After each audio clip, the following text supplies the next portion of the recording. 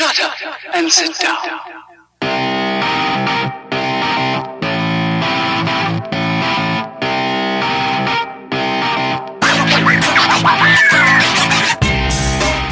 Hey there and welcome to the Third Period Podcast, the show that takes you around the UK ice hockey leagues. Sponsored by Nuola for all your custom sportswear needs.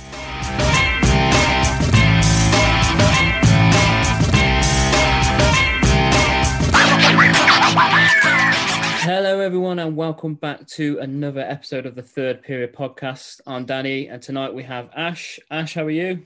Very good, thank you, Danny. Fantastic. We have Scott joining us as well. Scott, how are you? I'm all good, mate.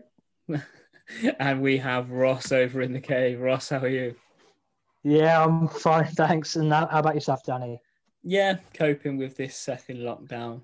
Not even a week into it and I already want to pull my hair out. Let's move on then. So tonight, we're going back a few years with this guest, played in Coventry for a season, has since returned to the league with our very own, shall we say, bitter rivals, Sheffield. Previously played in Greenville Road Warriors in the ECHL and also iced with the, I'm probably going to say this wrong, Osdeens Bulldogs in the Danish AL League. We welcome Marco Valoran. Marco, how are you this evening? I'm great. What about you guys? Yeah, all good, thanks. All good. Yeah, all good. So we know what we normally do is we get the cliche question out of the way. Everybody asks it and everybody wants to know. With ice hockey then, what's your first memory and how do you get about into it for yourself? First memory. You know what? I started quite late. I started, back in Canada, kids start skating around, they start playing hockey around 4 or 5 years old. And I started, and I think I was 6, maybe turning 7. It was quite late, but I was doing, I did like some figure skating, my mom said, when I was a kid. But my first memory would be just me being at the hometown rink in those early morning practices. So we're talking like 6 a.m., and just can't remember going there with my grandpa, my dad, or my mom, and the smell of the rink in the morning, and like all the parents not even woke up yet. So yeah, that would be my first memory about hockey on the ice for sure. I can say I can relate to the early morning starts. I've got family out in Canada and I visited them about 3-4 years ago, and my cousin plays, and I was there early morning. Timmy's in one hand, eyes like this in the morning, just like can't see anything. But as soon as you smell that ice and that Zamboni, you're awake, you're ready to go. Yeah, exactly. So, Marco, you played with the Greenville Road Warriors for 2 seasons, Yep. icing 129 games, 58 goals and 50 assists over the 2 seasons, and you averaged just under a point a game. During those spells in the second year, you had 2 different stints in the AHL with the Bridgeport Sound Tigers and the Rockford Icehawks. What was it like getting called up to the AHL, and how was it like playing there? You know what? My first experience was tough, and before that was really frustrating because as a rookie, my first year in the East Coast, I scored 28 goals, and as a rookie, I was leading the league. So you see all those people on your team getting called up, and like at 21 years old, I was probably one of the youngest on the team. And I get my shot. So that year was very frustrating. And then again, my second year started to do really well again. And it was again really getting frustrating. But I finally got the call. My first call up was, it's all about timing being in the AHL and trying to keep your spot there. And I really don't think my first stint in the A was in my favor. We were on the road. So I was playing in South Carolina. We were heading north, and I was supposed to play in Kalamazoo that night. My family was driving from Quebec to Kalamazoo that night because we had 2 or 3 games up north. So they drove about 6-7 hours to come see those games. And after the morning skate on the Friday, if I remember correctly, my coach calls me in about 12 o'clock after just right before pre-game lunch. And he says, you're getting called up to the Bridgeport. So Now I'm in Kalamazoo. I have to drive to Bridgeport, and I'm playing that night.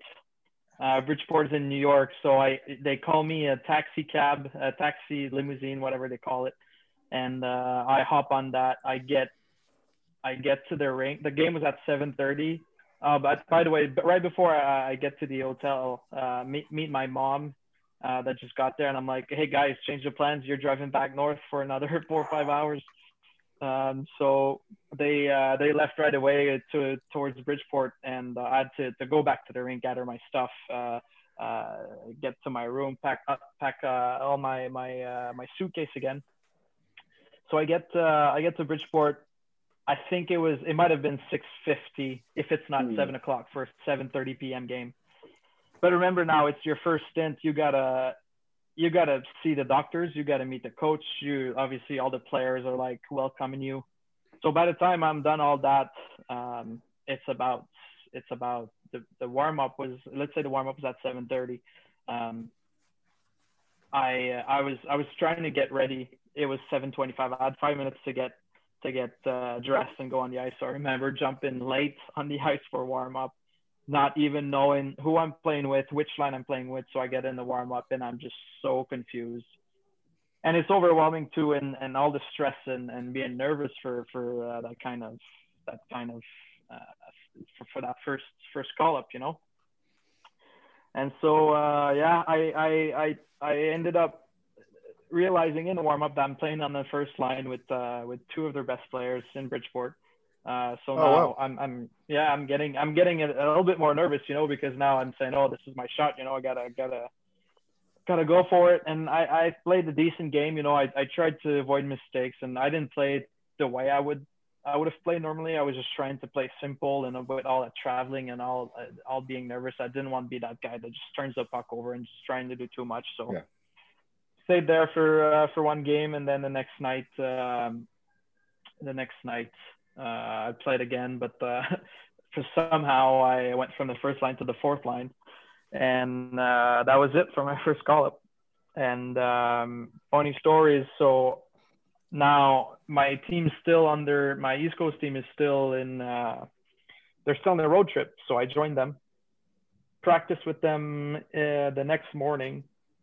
After that practice, my coach calls me and he's like, hey, you're getting called up again now to Rockford.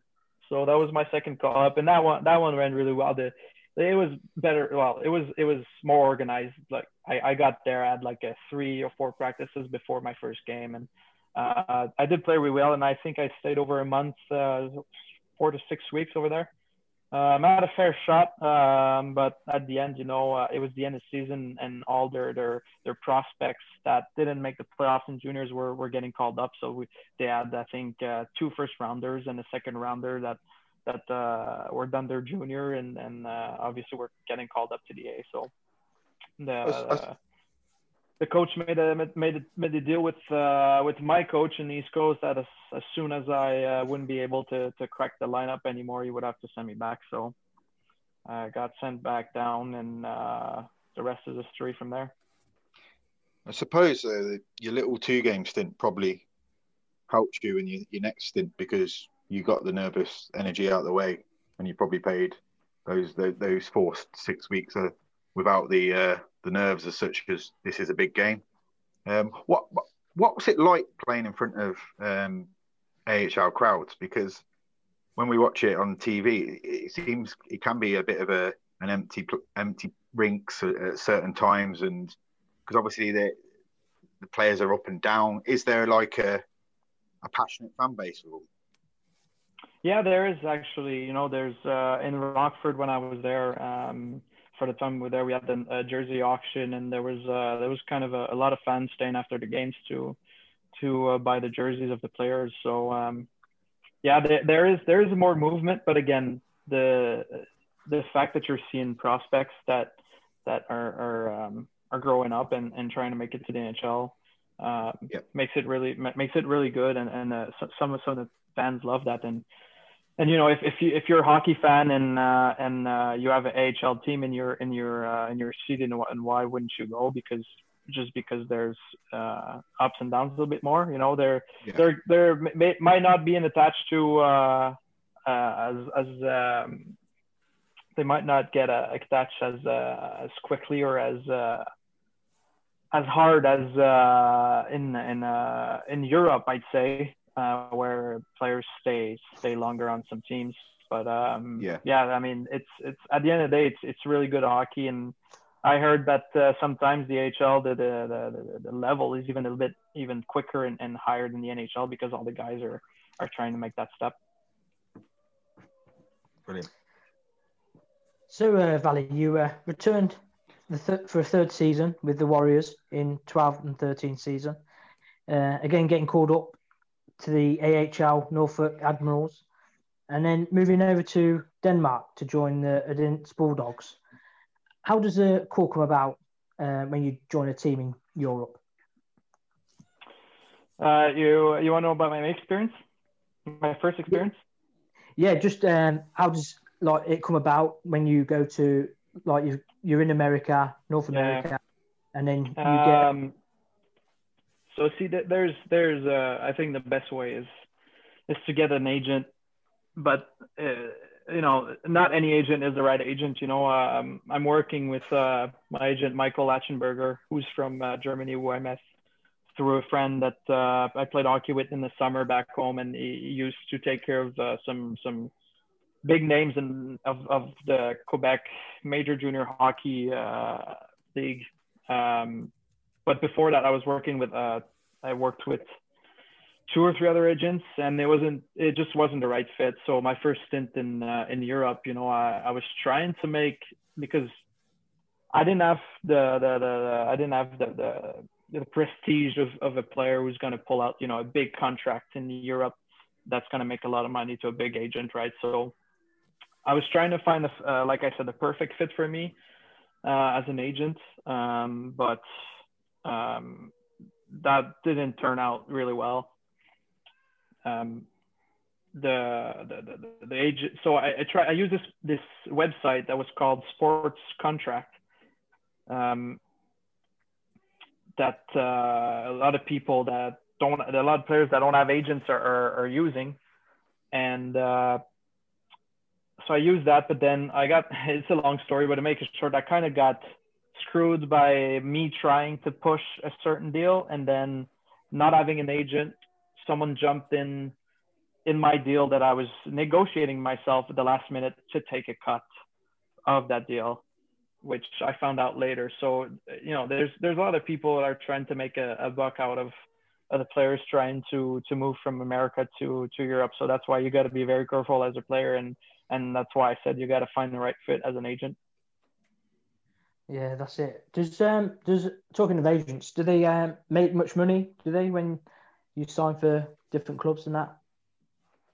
It's a percentage of your contract, so I won't go to much details. But when you sign a contract, they get a percentage out of your deal. So you sign X amount of money, they get they get X percentage of that deal. There's also something that players should know, and I think most of us know, but there's still some younger players that are trying to move that don't quite know this. But some agents will do what we call the double dipping. So they'll take a cut from the player and they'll take a cut from the team, because in North America, it's the player that pays the agent and in Europe, it's the team that pays the agent. But some players don't know that. They get to Europe, they think it's normal to pay their agent. So they'll pay their agent and the team's going to pay also the agent. So, but you know, if you get a fair agent, he's only going to take his cut from the team. Wow. It's definitely learn new things every day. On that time with Odense in Denmark, obviously you said it weren't the best experience to start with, but 9 games, 9 points, and then you return back to the Warriors to see out the season. How come you went back there? Was that deal straight away on the cards because you've been there and you've done it for them? Why did I go back to Greenville? Yes, yeah. All right. So again, behind the curtains, what the reason why I had to stay in Greenville, I don't get me wrong, I loved it there. The organization was fantastic.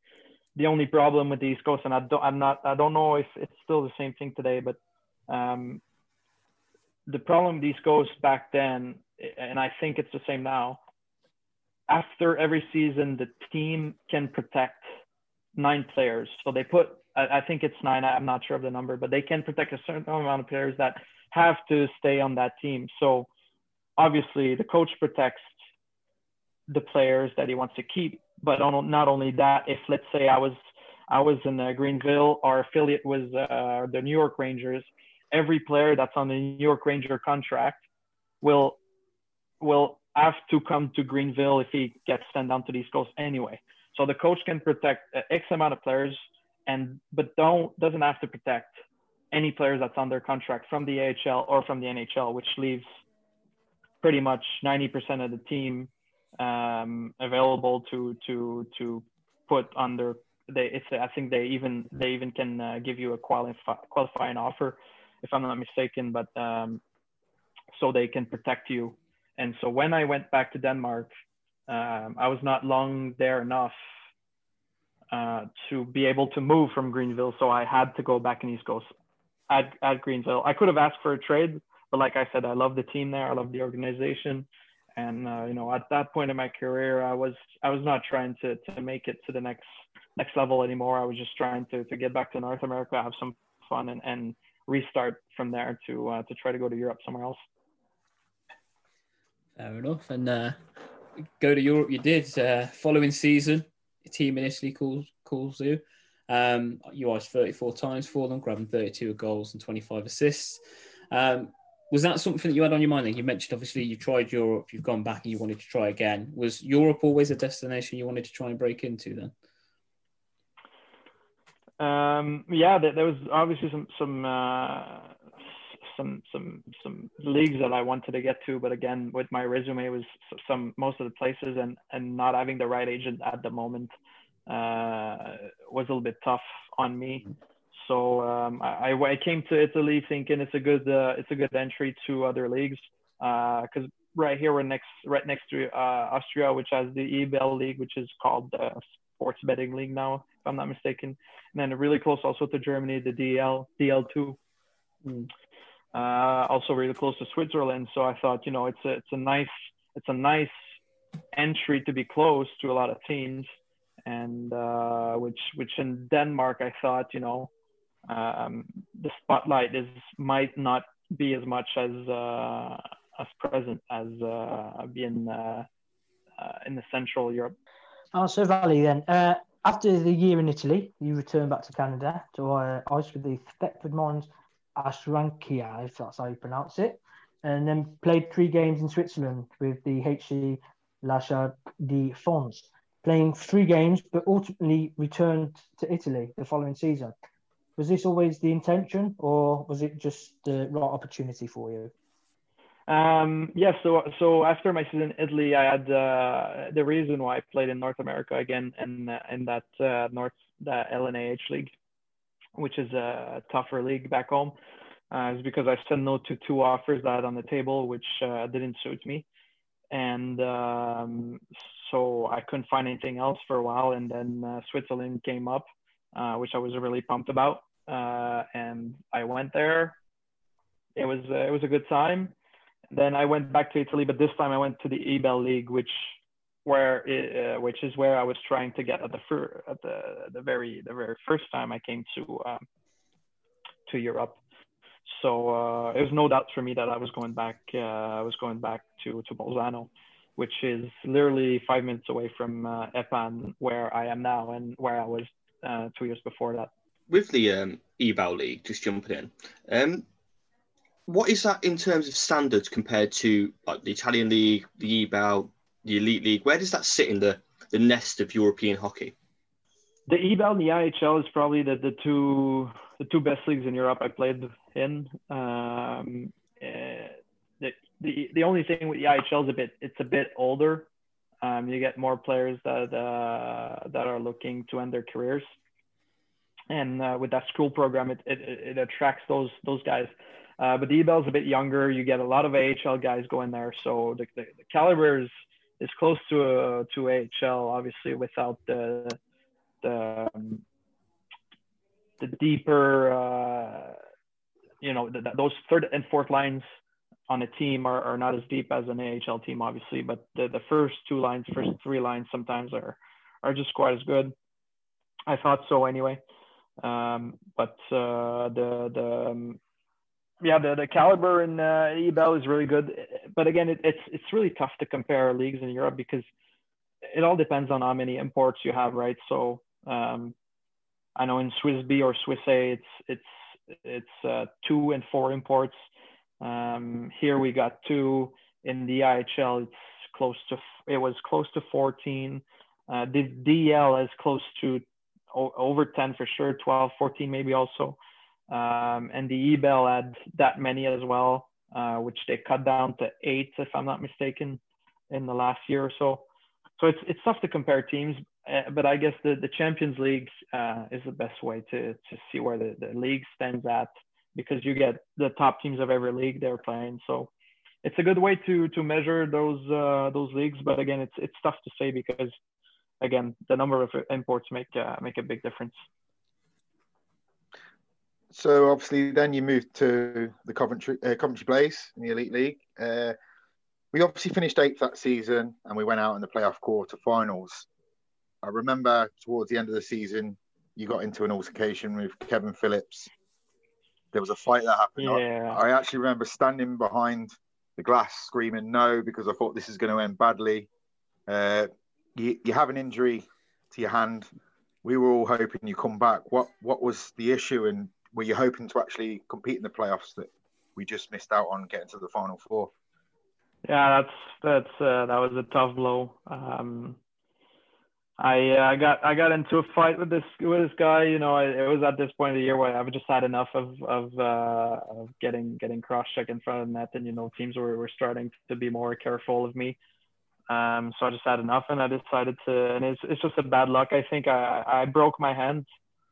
I broke my hand. I think it was falling on the ice. And I just thought it was dislocated. I went to the penalty box and I looked at my hand and my knuckle was dropped. So I was like, oh shit, my finger's dislocated. So called the doc, went outside the box, went to the locker room. I just said to the doc, just pull it. It's dislocated, just put it back in place. So she's like, Valley, I think it's broken. And I remember being like, no. So pull it, it's gonna go back in place and we'll be okay. She pulled it and it pops out and she's like, oh, maybe it was. And then she let go of my finger and then it dropped down again. So she was like, nah, I think it's broken. So that was a tough blow. It's one of those that, you can't control. Going back for sure, I would have never dropped the glove. It's not my job. And I've learned it the hard way that time. Yeah. Going away from the stuff you can't control, the stuff you could control on the ice that season, 34 goals, 31 assists, top point scorer on the team with 65 points. Was there ever any talks for you to return to Coventry the following season? At this point, no. I actually wanted out of the EIHL. At that point, after that season, I've just had enough of that schedule, and then I don't know, the ref blew my mind also. But I remember doing a lot of comments on the referees, which I thought this year the level went up, to be fair. But at that point in my career, I just had enough of that two games a night. Where in Europe, because you gotta understand one thing: most of the players they leave North America to make it easier on their bodies and enjoy life a bit more and have that lighter schedule. But in the UK, it's tough, man. It's Saturday nights and Sunday evenings all year. We've been lucky enough this year to have a break, which felt really good. But usually it's those back-to-back games for I don't know, 33 weeks or something. So it's tough on the body, and mentally it's really hard. So at that point, I know I'm gonna say right now that even the Steelers contacted me back then, but I was not interested. I just said they did put a lot of money on the table, But I just had enough. I just wanted to go somewhere where I'd enjoy life a bit more and have those that regular European schedule that you usually have. That Thursday and Saturday game, or a Tuesday and a Saturday game, which gives you a break and brings the quality of the game so much higher, because you don't have that travel in your legs. You don't have the lack of sleep. So I just had enough of that schedule. So coming back to Sheffield this year, I knew I was coming back to that. So mentally, I was prepared, and my training was a bit different also during the summer. With, obviously, you touched on coming back to Sheffield, coming back to the British game. What, obviously, you got your head round that you were coming back to that league and that setup. What changed for you when you came back to league? Because obviously you said the officiating in your head improved, and we all know when you were coming back, because let's be honest, you're the social media darling. You play the game with everyone bites. Yeah. I'll be the first to admit, when you said you come back to the Elite League, I texted the guys, I was like, he's back at Blaze, I'm getting a Valley shirt. Then you turned me Sheffield.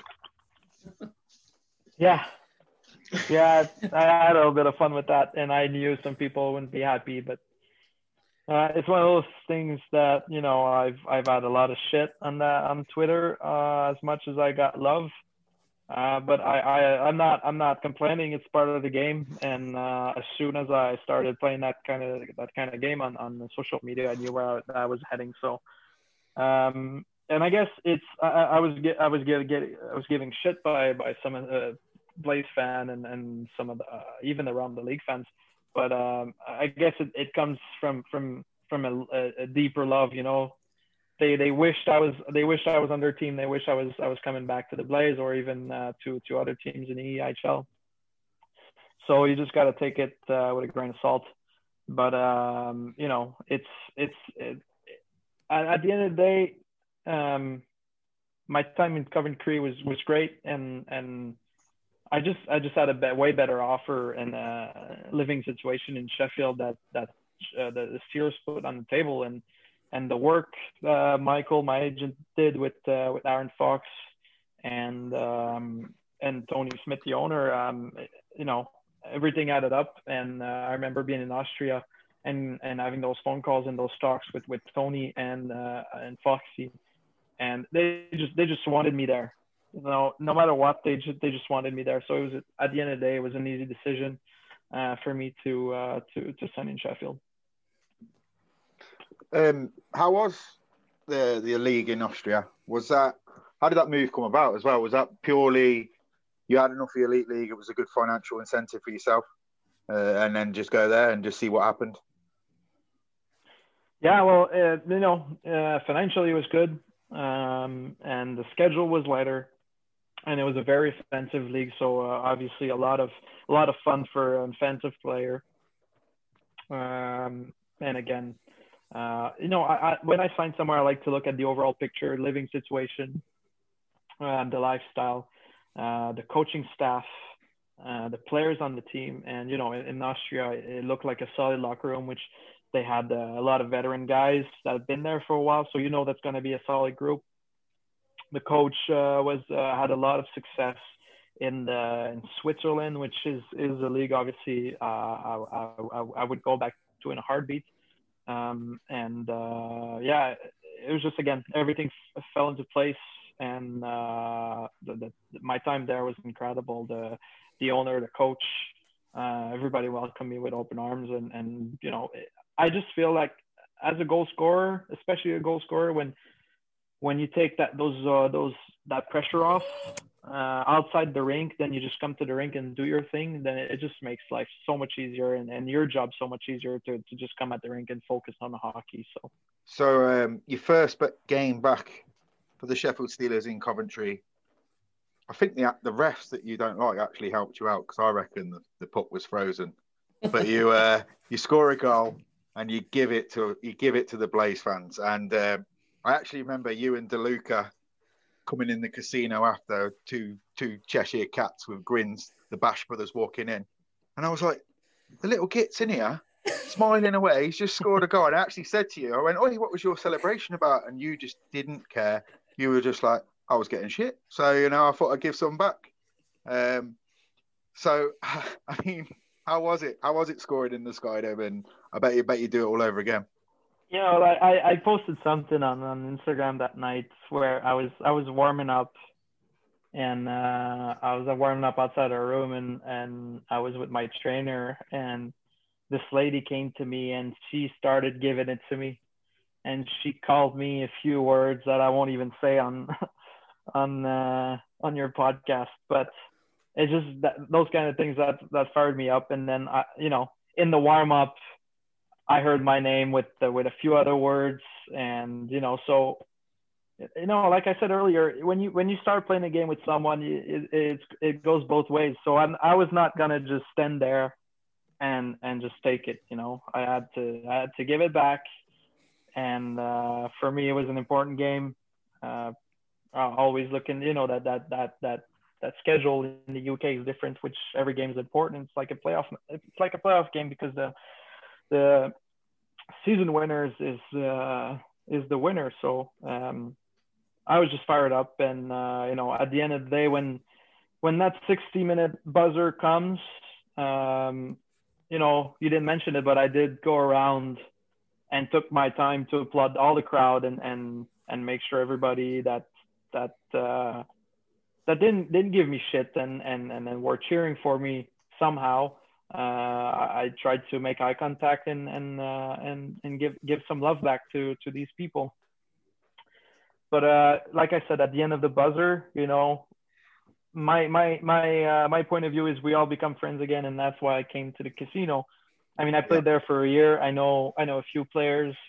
There's a lot of people that in my stunt there, they helped me out outside the hockey rink. So I can mention a few names, but I'm too scared I'm gonna forget some. So I went I went to the casino to say hi, grab a drink, and just to make sure that these people knew that they're still even I'm in the position when that buzzer sounds as a 60-minute mark, then we're all friends again. I'll make a deal with you, Valley. If you win the next time you play in the Skydome, I'll buy you a drink. If you lose, you can buy me a drink. All right, sounds good to me then. There's no way I won't lose.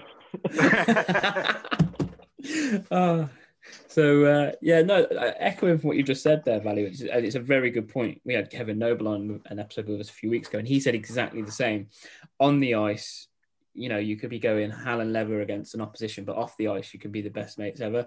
He always had a few run-ins with Andrew Lord when he played, and he said, weirdly enough, this summer just gone, so last year, he was in contact with Lordy trying to sort out some players for him as a kind of like agent. So that kind of echoes what you say. Once that buzzer goes, that's it. All is forgotten off the ice, a totally different person. So it's good to hear, obviously, that everybody follows that same kind of rule to an essence. Yeah, exactly. And when you're younger, you don't really realize it because you've been into so many teams, and especially me, beginning of my career, I played 4 years for the Quebec Ramparts, and then straight to the East Coast where I played 4 years. So I wasn't playing on the opposition team where I got traded, and I knew these guys from the outside. So I realized that a little bit later in my career, but you do realize that, you'll be on the other team and all these guys would be your friends. So, when we're on the ice, the puck drops. Now it's you do everything for the team you're playing for the city, for the fans, the logo, the organization. But when that buzzer sounds, then it's game over, and we're humans. So there's no point of holding grudges and being a bad guy out there. No, fair enough. So touching on your time with Steelers, we've kind of covered it off, but we'll cover it off in a short span. Good start to the season for you all, you personally as well. Then comes that Challenge Cup game against the Devils. Yeah, so obviously it's always hosted in their arena. What was it like beating them to win that on their own pad? Good feeling?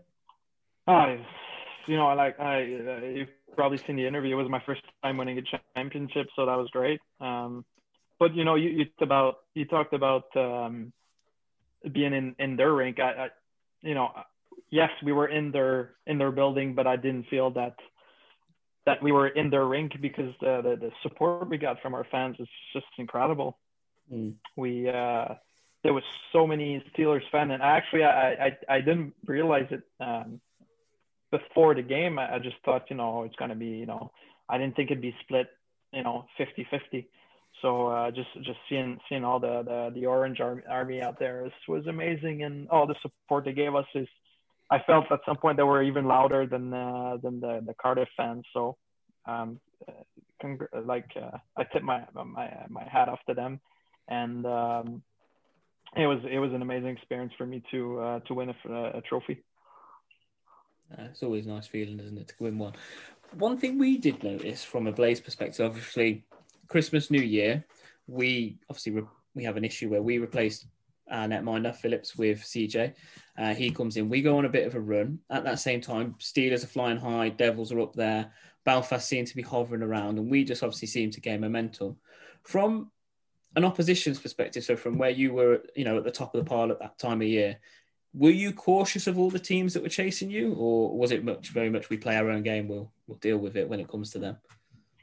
At some point you just get focused on, because we talked again earlier on about what you can control, and it's one of the things you can control. So if a team goes on 10-win streaks, then you just got to follow. You just got to try and do your best to get on 11-game winning streak. So at some point I remember just like the whole team we were on another level of hockey, like you said. We just came to the rink and everybody was just it's not like we were focused, but we were at the same time. Just everybody knew their job. Everybody came at the rink.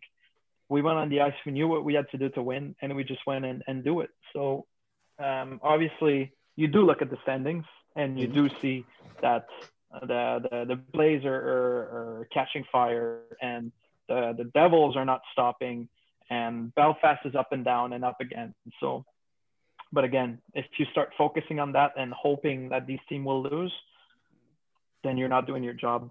Yeah. I just feel that you have to look yourself in the mirror as a team and just push and just make the best out of the situation. Yeah. The other thing that we noticed from our perspective, obviously looking at the league, it was getting very tight towards the end. Obviously, I think you guys, just before the league announced that they were no longer going to continue with the rest of the season, I think you dropped a couple of points here or there. Devils are kind of they were pipping you or just about to pip you, and then we were a couple of points in it, and I think we were due to play both of you, so we could have well been in the running if results had gone our way.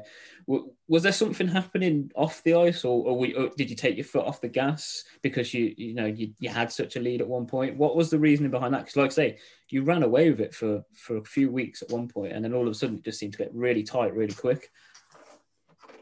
No, yeah, you're right. We just lost. Like I said, we had that focus, and we kind of lost it at some point. We dropped games that we dropped. We just started dropping, like that one game. I remember maybe was it in Guildford, and then all of a sudden the atmosphere in the locker room and the focus switches to, oh shit, we might have screwed up our season here. You know what I mean? So then you try to refocus to the mood you were in before that game, and then you play a little bit more nervous, and the things follow up. And then I think that's just what happened. We started losing game in a single period. I remember we lost to Guildford twice in a single period. We gave them, I think, 4 goals in the first, and the other game 4 goals in the second or something. And we just started losing those games in a quick lapse of time. But the rest of the game we were dominating. We just couldn't come back. So, like I said, it's a tight schedule, and every game is important. So that's why it becomes maybe a little harder. Yeah. So obviously this season there's no Elite League currently. Sheffield seem to be on the cards again. However, you've returned to Italy with Epen Appiano. Easy choice as you'd played there previously? Yes, obviously it was my choice. I always make decisions for myself, but to be fair, it was a really tough market after because we didn't, when teams were shopping around to get their teams on paper, me and my agent were looking because we were going to Sheffield, right? So a lot of spots got filled, and then when the EIHL announced that we weren't going, then it left the players in Sheffield that were signed with the trouble of trying to find a new place with teams that already have their rosters. So my agent again, Michael, made some great work. He worked double time this summer for me and a few guys that I know, and he found actually I got a text from the coach here, Patrice, that was kind of joking, like he signed here and it was like, oh, it would be good to have you back, and he was joking around, and I was like, well, what if you can have me back? And then we started talking with Michael, and we ended up having a deal here. So he definitely earned his keep then for you. Talking about obviously moving back to Italy for this campaign, you've gone with a teammate. Shocked it weren't DeLuca, to be fair. You seem to be attached to the hip, but you've gone over with Dowdy. Who made the first move, you or Robert Dowd?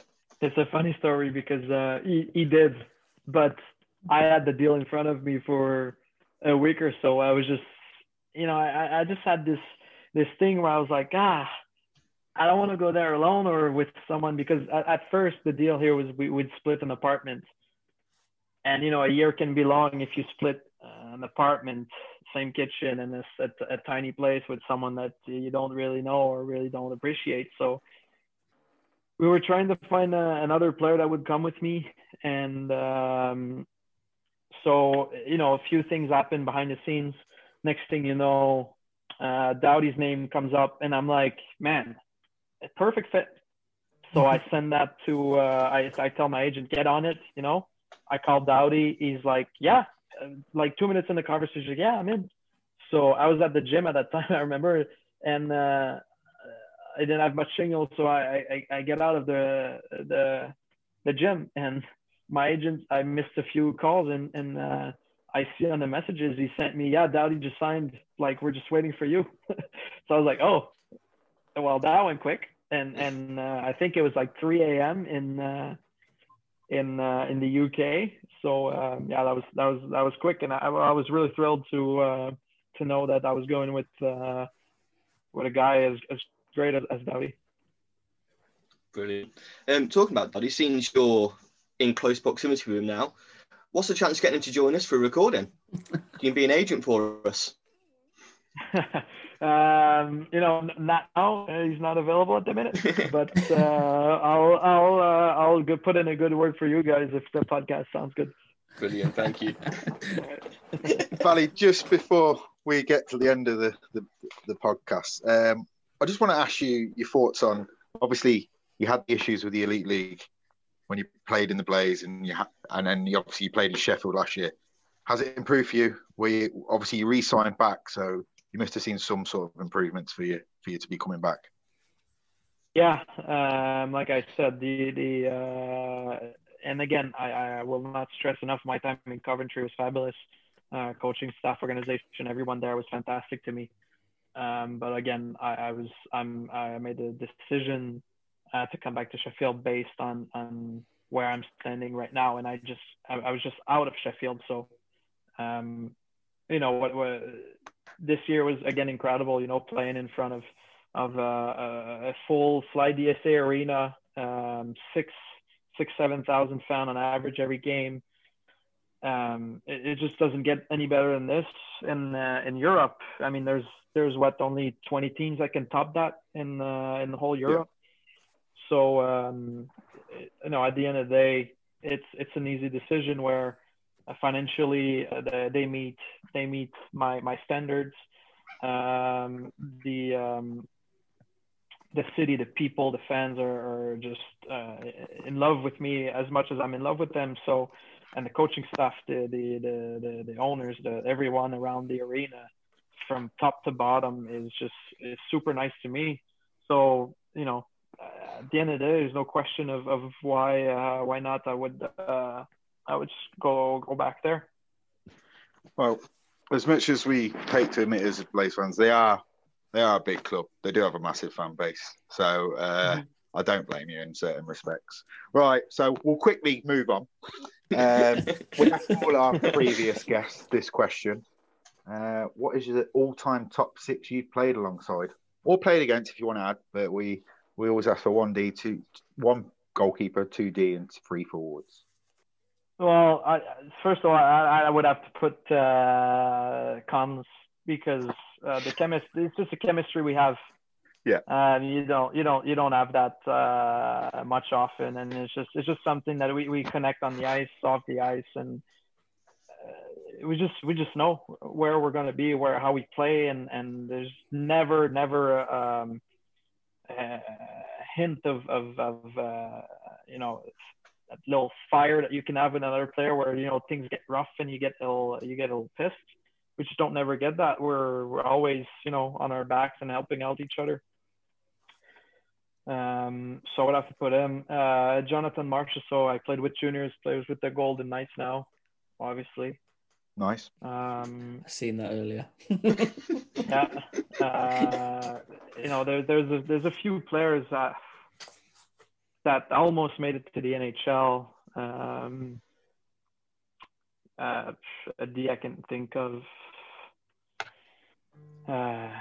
Kevin Marshall was really, really good in juniors and played in the AHL for a while. I think he played a few games in the show.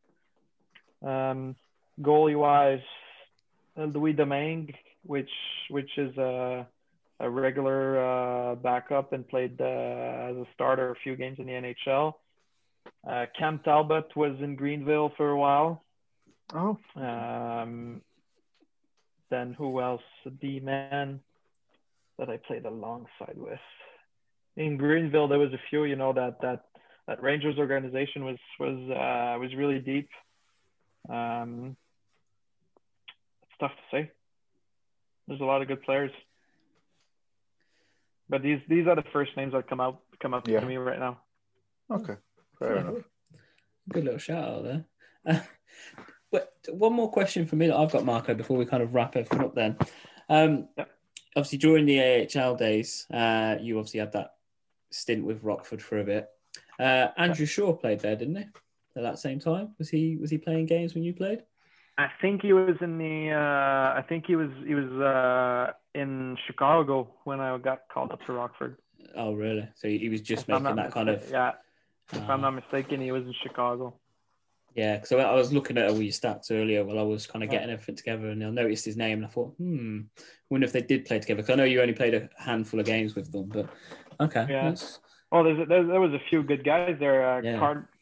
Carter Houghton as a goalie, he was really, really good. Also there was Brendan Peary that we've seen with the Golden Knights that had a really good stint. And while we had Radoslav Olesh that played in the show for a few years. So there you go. There's a lot of guys that can make that list. Yeah, you've been around some big names there, which is always good to hear. Obviously, for your CV, you can always just say, I played with this guy. So that's everything that I've got. I'll just go around and ask everybody else. Scott, have we got any more from you? It was nice to actually see a bit more of a serious Marco, because obviously social media, you are the life and soul of the party. But it was nice to actually feel like get to know the real Marco. And I just want to say, is there anything you want to say to the Elite League fans going back to social media, Marco? Is there anything you want to bring us for next season? Just hang in there. I know it's tough, and trust me, I know, because that time where I was sitting home and not just wondering what I was going to do and not finding a team for myself was really tough on myself. So I know how it can be on people and not being able to go out and enjoy hockey, what they love to see and do the things they like. But we'll be back. So we'll be back. It's hang in there. It's going to be in a few months, but we'll have hockey at some point in the UK. And I'm really happy to be part of it and get it started again and get the fans involved. because it's something to play hockey, but it's another thing to be able to do it in a packed Fly DSA arena. Fantastic. Ross, have we got any more from you? No, just want to thank you for your time. It's very much appreciated. Oh, thanks for having me, guys. Really appreciate it. No problems. Ash, have we got any more questions from yourself? You seem like you've got something. One question, and it's a straightforward yes/no answer. Okay. Is Sheffield versus Nottingham the biggest rivalry in the Elite League? Yes. There we go. What is there another option to that question? What do you think is the biggest? It's more the rivalry. Fact it's pushed so much that it's the biggest rivalry constantly. But in my opinion, is it? I think both clubs have got bigger rivals across the whole season. I think sometimes the games between the two clubs are pumped up too much. Being part of it, I don't think so. You just realize the thing is, both of those teams have big stadiums, right? Big arenas. Yeah. So it just helps. It just really helps building that rivalry, because there's so many people cheering, and then they say it's the happening of the weekend. So people get to the rink and they fill out the arenas. So it might be a thing of just being, having big rinks too. But beyond the ice, when we play these teams, you definitely know like that the fans they're usually standardly quiet, but in those games they're a little bit more agitated. Fair enough. One question I've just thought of myself while you were just saying that, and it dawned on me, because I think you've mentioned this in passing conversation before. Why number 88? To be fair, it has nothing. There's no history behind it. I came into Europe, to be fair, in the East Coast, when I played in the East Coast, they told me choose a number between 1 and 30. Like they printed the jersey already, so everybody had to pick between 1 and 30. So when I came to Europe, I was like, hey, I want a big number. I want to go out of that range, So I wanted 89 because it's my birth year. And then somebody had it, and I was just sitting there like, what am I doing? No. And, to be fair, 88, the 2 8s makes it big, fits my big name nicely on those 2 8s. So I don't know.